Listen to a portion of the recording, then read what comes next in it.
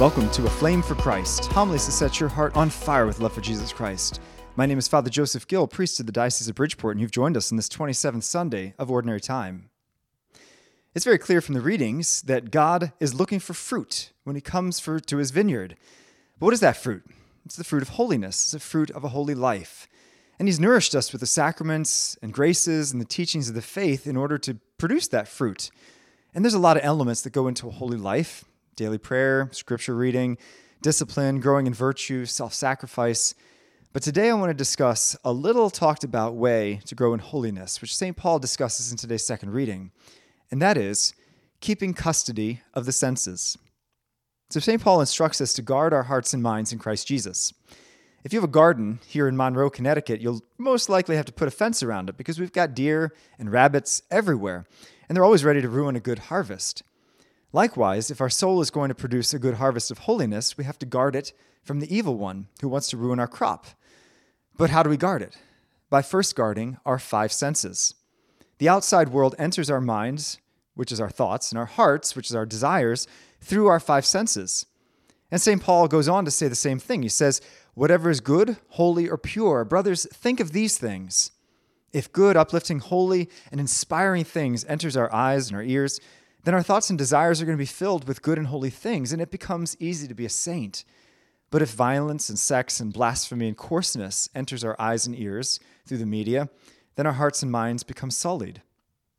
I remember a commercial a few years ago, and I don't even remember what the commercial was for, but it was featured a man in a coffee shop. He was typing away on his laptop when he happened to look up, and he looked across the coffee shop, and he saw this couple that were making out, and not just making out, but like intensely, passionately kissing. And it's kind of a funny commercial because he grimaced in horror. He's like, it made this look of disgust on his face, and immediately, embarrassed, he dropped his eyes right back down and started typing again. But the tagline to that commercial was, you can't unsee things. And that's actually a pretty good reminder in the spiritual life, that you can't unsee things. So what we put into our senses matters greatly. After all, what we see or hear becomes our thoughts, and our thoughts become our words and our actions, and our words and actions become our character, and our character becomes our destiny. So for Christians, we have to practice the custody of the senses. Consider this. Someday, your eyes are going to look upon the face of Jesus and Mary. Someday, your ears are going to hear the singing of these holy angels in heaven. And so if we keep our senses preserved from the filth of sin, that means that they're going to be preserved to participate in these glories of heaven. Now, anytime I bring this up, people always say to me, oh, but Father, it doesn't affect me. I can listen to bad music or dirty comedians or watch violent or lewd movies, and it doesn't affect me. Actually, my friends, it does. Because we should be naturally ashamed and shocked by sin. And if we're not bothered by it, that's a sign that our conscience is dulled.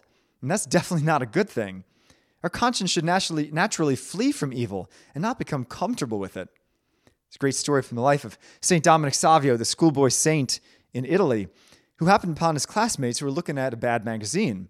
And he was always very clever. And so he came up to his friends and said, hey guys, what you looking at? Can I see it? They were surprised that he was interested, so they handed over the magazine, and Dominic immediately ripped it to shreds. And the boys protested, what did you do that for? And so St. Dominic replied, because one glance is enough to lose your souls. But the boys replied, oh, it's not a big deal. It doesn't affect us.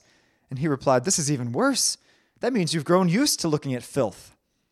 So I just want to challenge all of us to really examine the music that we listen to, what TV shows and movies we watch, what books we read, what internet sites we visit. Would Christ enjoy listening to that music with you? Would he enjoy that movie? Would he play that video game with you? You know, maybe instead of reading People magazine, we can read the lives of the saints. Instead of watching a movie with a bad scene in it, maybe we can watch an older movie that's innocent, but still entertaining. You know, at some point, the Lord will come to your vineyard, the vineyard of your life. And will you be able to say that you've preserved the sweetest, ripest fruits of holiness for him? Or will you have let wild animals into your vineyard to trample the fruits of innocence and holiness, leaving him with nothing but spoiled fruit? St. Dominic Savio once said, the senses are like doors to the soul, and it's up to us if we want to admit a devil or an angel. Whatever is good, holy, and pure, think of these things, and holiness will be easy.